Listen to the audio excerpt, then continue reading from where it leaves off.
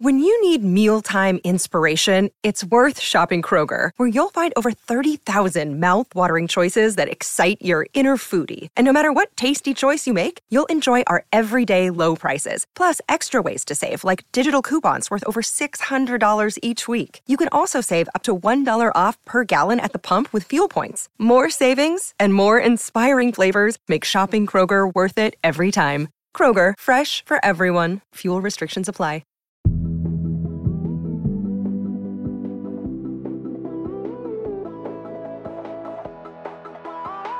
Oi, Lin-Manuel Miranda, the fuck is this? Hi, I'm Madison Malone Kircher. And I'm Rachel Hampton, and you're listening to ICYMI. In case you missed it. Slate's podcast about internet culture. So last week, while many of our feeds, mine, Rachel's, probably yours, were full of West Elm Caleb, there was actually another big piece of news that hit. Honestly, it might have been bigger than West Elm Caleb. The M&Ms are getting a makeover. More specifically, the female M&Ms are getting a makeover. Lady M&M's looking different for 2022. The green M&M no longer has those knee-high go-go boots. The brown M&M's high heels are shorter. Feminism. Girl bossing? Gatekeeping? Girl boss. Gaslighting? Gaslight. The corporate machine that is the Mars Corporation that owns M&M's announced the changes as a move focused on, quote, creating a world where everyone feels they belong and society is inclusive. You're going to see our brand evolve in its look and feel to reflect a dynamic and progressive world that we're living in. For example, green. Cool, great. I love when the mascot for capitalism is also inclusive. Same. I love it because of the memes, because the rebrand inspired this entire wave of memes, my favorite of which went something like, the green M&M used to be a thought, and why are we de-slutifying the green M&M? Which is true. Society is inclusive of sluts and thoughts. What is a society without a thought? It's true. I can't believe they made the green M&M 50% less fuckable. How dare they make this animated candy less hot? So all of these words leaving our mouths sound insane. They sound about as insane as that time that movie critic was really horned up for Mrs. Incredible. However, as the internet does, there was genuine outrage from people who are mad that they can't be horned up for candy anymore, like one Tucker Carlson. M&Ms will not be satisfied until every last cartoon character is deeply unappealing and totally androgynous. Until the moment you wouldn't want to have a drink with any one of them. That's the goal. When you're totally turned off, we've achieved equity. They've won. Okay, once again, I must note that that is not satire. That is a real news clip from a real news program that ran really in this country.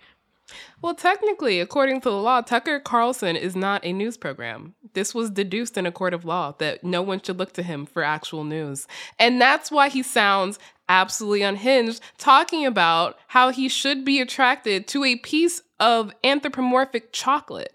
Does it make you not want to eat M&Ms? Because at the end of the day, that's the whole point. Where I didn't understand that we were supposed to want to get drunk with the M&Ms when they were sexy. I thought we were still just supposed to want to eat them. You're just going to have to find other porn on the internet. Like, y'all, you can just watch hentai. It's available. Wow. We are off the rails. And it is like minutes into the show today, Rachel. We are not off the rails. This is what we've been describing the entire time. What are you even talking about? You know that's exactly what we're talking about. And we're shitting and giggling over here, but it's all fun and games over here until you realize that the real thing we should be talking about, instead of the fact that the green M&M is no longer a thought, is that the company that owns M&Ms perhaps traffics in child labor? Last year, a group attempted to bring a child slavery lawsuit against Mars, Nestle, and Hershey because of the unethical cocoa harvesting practices these companies use. The U.S. Supreme Court didn't let that suit go forward because the crimes happened outside of the purview of the court, so happened outside of the U.S. But it doesn't mean that the desexified M&Ms are any more ethical than they were last year. All right, well, that's all the time we have for bottom tier chocolate, because on the show today, we're going to be talking about Bruno. No. Rachel, we don't talk about him. I'm sorry, but we must. We have to talk about him. More specifically, we have to talk about why we don't talk about him, or why we don't talk about Bruno is the biggest song from Disney in its long, long history. Just about. We'll be discussing Encanto, how this song shot up the music charts because of TikTok, and our favorite topic, the internet's feelings about lyricist, composer, and eternal meme, Lin-Manuel Miranda. I know you can't see it, but know that I am biting my bottom lip.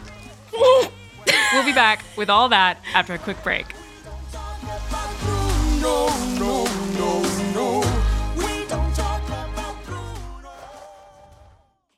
Tired of not being able to get a hold of anyone when you have questions about your credit card? With 24/7 US-based live customer service from Discover, everyone has the option to talk to a real person anytime, day or night. Yes, you heard that right. You can talk to a human on the Discover customer service team anytime. So the next time you have a question about your credit card, call 1-800-DISCOVER to get the service you deserve. Limitations apply. See terms at discover.com/creditcard. Another day is here, and you're ready for it. What to wear? Check. Breakfast, lunch, and dinner? Check. Planning for what's next and how to save for it? That's where Bank of America can help. For your financial to-dos, Bank of America has experts ready to help get you closer to your goals. Get started at one of our local financial centers or 24/7 in our mobile banking app. Find a location near you at bankofamerica.com/talktous. What would you like the power to do? Mobile banking requires downloading the app and is only available for select devices. Message and data rates may apply. Bank of America NA, member FDIC.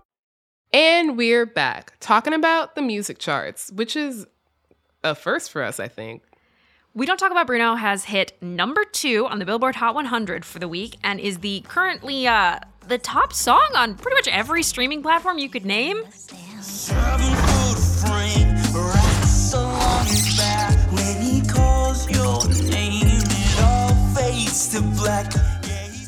At this point, it's basically shoved Frozen into a deep ice-covered ditch. Full-on drop shoulder, body checked, let it go, out of here. They're all just belting about Bruno.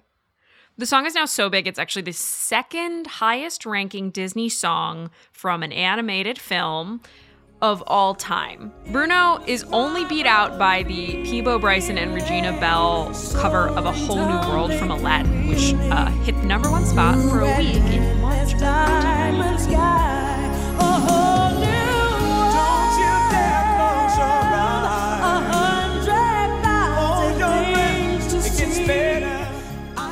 Okay, honestly, that song is, in Rachel parlance, an absolute banger.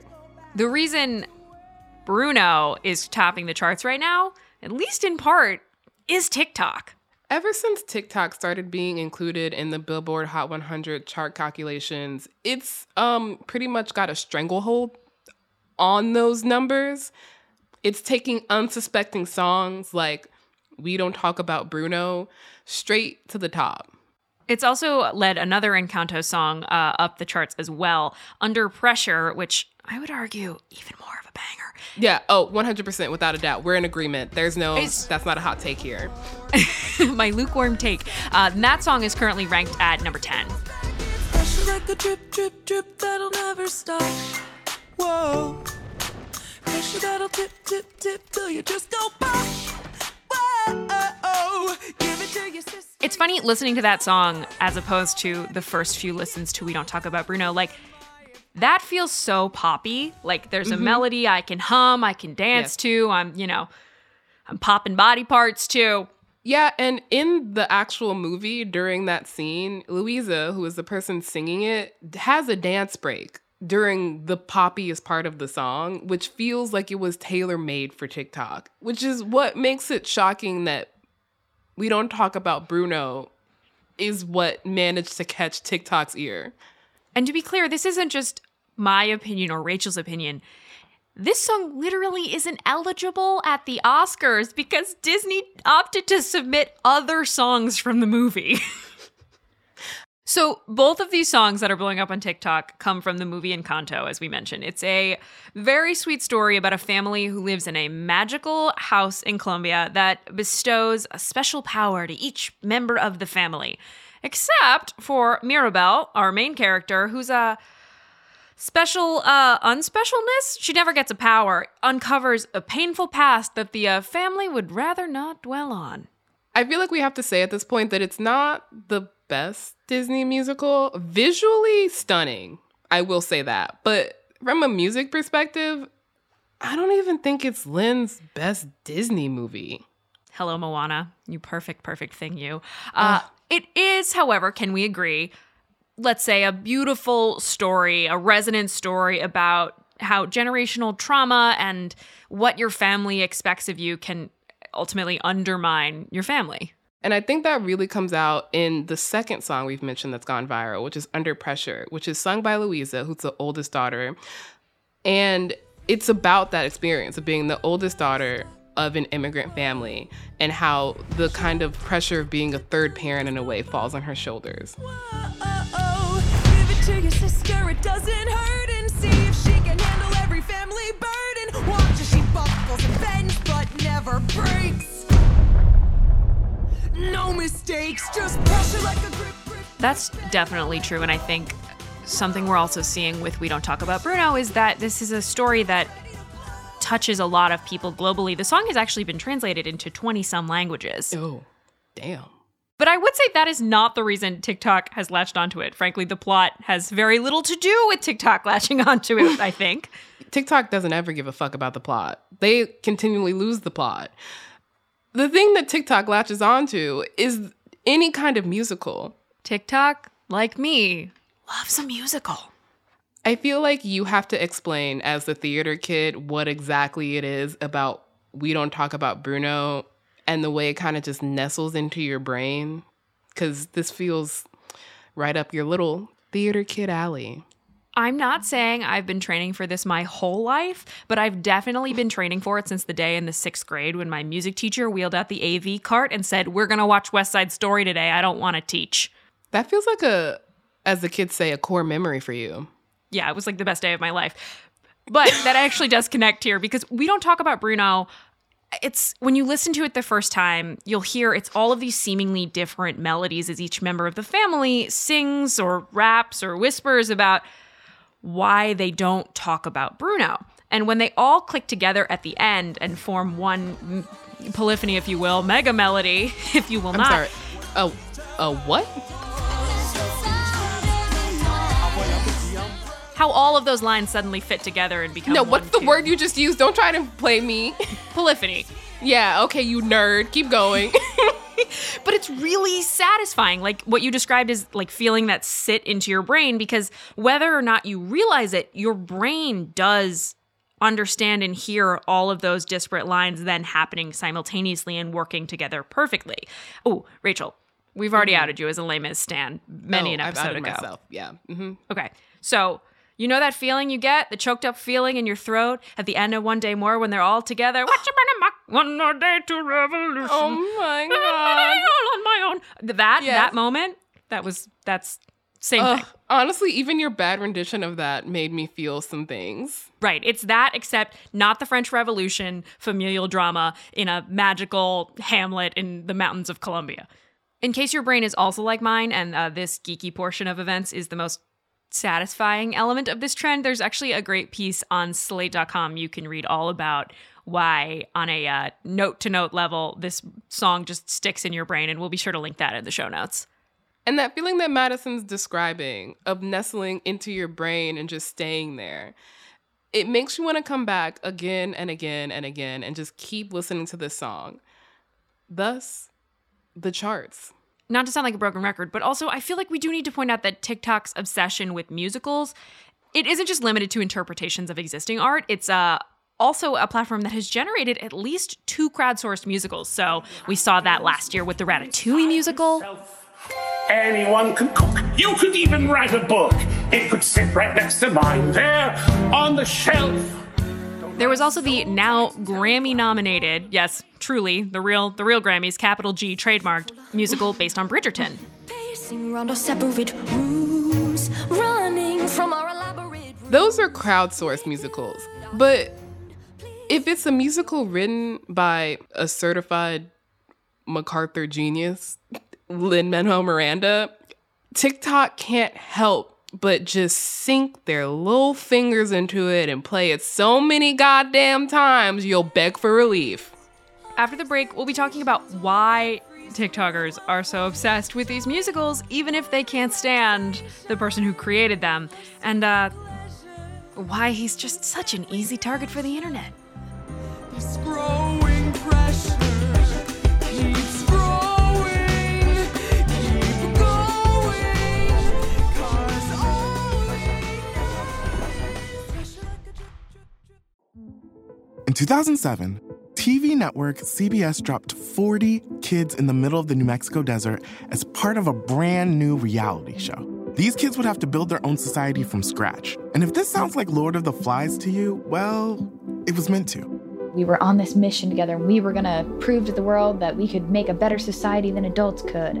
I'm Josh Gwynn, and I want to know what this wild TV experiment was really about. Split Screen, Kid Nation, a 6-part podcast from CBC. Available now. Hi, listeners. If y'all love our show and want to support our journalism, please consider subscribing to Slate Plus.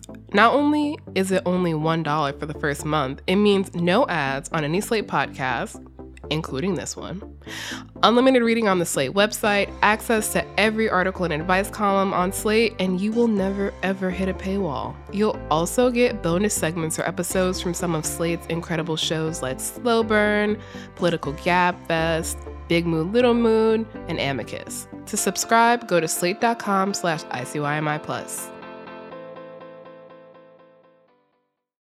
All right, we are back with the corny man himself, the king of corn on the cob, Lin-Manuel Miranda. Okay, that was corny. Have you met me? Yes. Yes, I have. But I still feel I need to tell you. Just like the teens feel the need to tell Lin every single day of his life that they hate him. Honestly, brutal. If you Google truly just the phrase Lin-Manuel Miranda, TikTok, and teens, you'll find at least a half dozen articles from the last 2 years about all the times TikTokers have voiced their anti-LMM sentiments. It's like an MLM, but it's Lin. LM squared. Oh my God, wait, no. It's LM&M. No! No one else is bold enough to say it, so I will. The reason why so many people on this app can do flawless Lin-Manuel Miranda impressions is because Lin-Manuel Miranda sings like he is doing a Lin-Manuel Miranda impression. Does that make sense? Also, I am not wrong. If Lin-Manuel Miranda sang Eminem. I'm Slim Shady, yes, I'm the real Shady. All these other Slim Shadys are just imitating. See? Lin Eminem. What did I tell you? Oh my God. I mean, I think what a lot of these TikTokers are getting at is Lin has a very distinctive voice and a very distinctive singing voice. And he's also, and I feel like this is not rude to say, not the best singer when you think about Broadway actors. If Lin had not written Hamilton in the Heights himself, nobody would have cast him as the lead in those plays. Yeah, I think that's correct. I don't think that's a dangerous take in 2022. But the thing that I'm laughing at, even more than those impressions, which were good, I'm not going to lie, it's funny to me because, like, and I'm about to sound so old, but, like, the kids can't stand the guy, but who are they making all this content about? They can't get enough. And I feel like this really brings up the point. I've been saying this for, I think, at least 2 years at this point. But if TikTok had been a thing when Hamilton fever was at its height, that shit would have been all over our FYPs. We don't talk about Alexander Hamilton. We don't talk about Hamilton. But I'm gonna get a scholarship to King's College. I probably shouldn't brag, I'm amazed and astonished. The problem is I got a lot of brains, but no polish. See, I feel like the fact that both of us were just absolutely grooving to that, it proves that we are the target audience for Lin. But so is TikTok. It makes sense. I mean, Lin-Manuel Miranda is one of the biggest lyricists and composers of our time.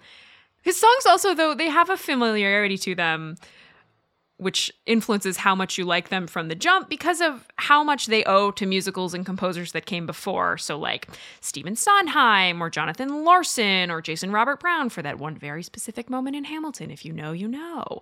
And that's sort of a funny thing because TikTokers have pointed out how a lot, if not all of his songs have really similar vibes and sounds. We really let Lin write the same number for like the Act 1 finale in everything that he does. We let that happen. Basically what these TikToks are saying is there's a reason we've been listening to We Don't Talk About Bruno nonstop. But what's fascinating to me is that people aren't pointing this out to be like, wow, musicals really all have a formula, don't they? They're pointing it out as if Lin has somehow gotten one over on us. And I think the reason is, one, people don't understand musicals. Me, I just asked Madison.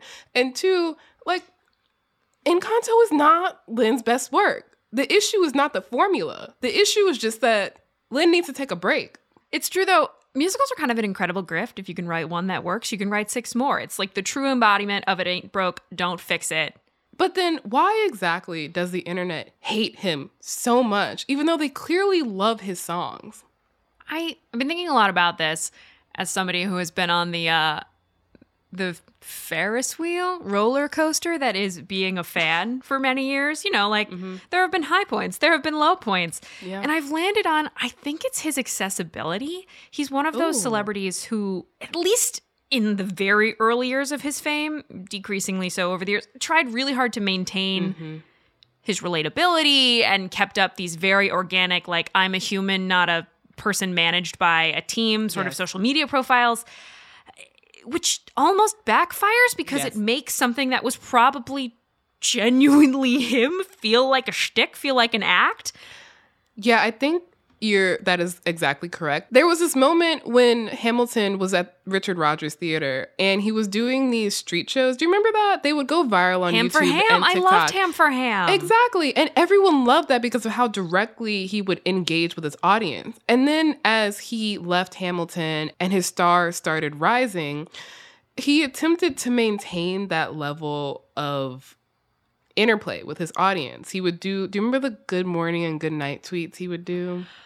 Yes. And that's what I'm saying. I think those, I do not know the man, but like, I imagine in my head that like, those felt very genuine and true to who he is, which is like walking dad joke. Yes. But it feels so calculating on the other end. It just feels so like, ugh, this is a bit. You're doing a shtick. I mean, he's a consummate theater kid, and we all know how we feel about theater kids. Just a sentient Newsies cap. Quite literally. He also, I actually think this is where he fucked up. He keeps casting himself in things. I think that had he not been the lead in Hamilton, his trajectory on the internet would be so much different. There was just this point at which there was this oversaturation of Lin content. Like, you can't hate Stephen Sondheim because you don't really know what he sounds like. You can't do an impression of Stephen Sondheim. I mean, someone could, but the average TikTok teen can't because the average TikTok teen doesn't know what Stephen Sondheim sounds like. But I know exactly what Lin sounds like. And I think that's why he started to step away from his own spotlight. He doesn't post on Twitter nearly as often. He was one of the most extremely online people of the Trump administration. It was wild. And he now signs his tweets. So like, when you get a tweet that is from him truly, it'll have the initials, sort of like, I think Hillary Clinton used to do that. Maybe still does with their tweets. A comparison that perhaps illustrates too much. I think the wall that TikTok is running up against with Lin, though, is that all these things we're describing, the tweets, the casting yourself and stuff, the like busting out the microphone on the street to put on a spot show before the show you wrote, he is the manifestation of what makes musicals catchy, which is corniness.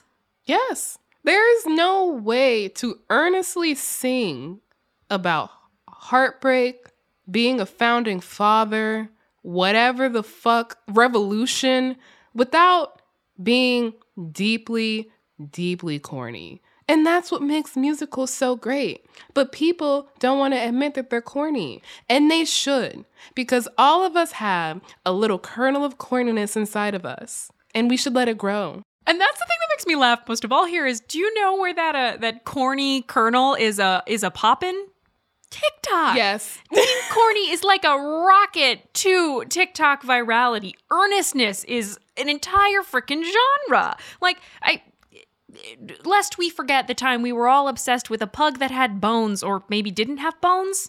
That's the question that made us so obsessed. But no, the things that are easy routes to TikTok fame, which is thirst traps, dancing badly, or acting to a camera with no one else in the room, corny. Corny as shit. Sometimes I can't watch these acting POVs. They make me want to cringe out of my skin. And yet, so many people just get famous off of them. And I don't fault them for it, but they should know it's corny. You're sending me an acting reel. Yes, those are the three categories. And the fourth one we won't mention, which is murder content. Not corny. But those other three, decidedly corny. As are Rachel and I, as are many a teen, and I think we'd all be having a better time online if we all just embraced the corn, leaned into it. Corn is love. Corn is life.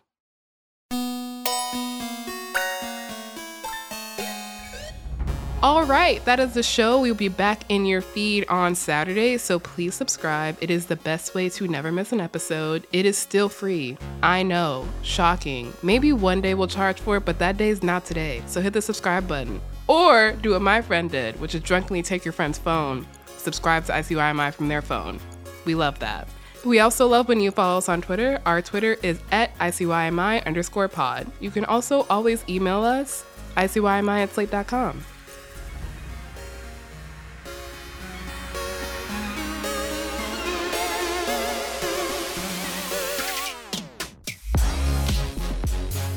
ICYMI is produced by Daniel Schrader. Our supervising producer is Derek John. We're edited by Forrest Wickman and Allegra Frank.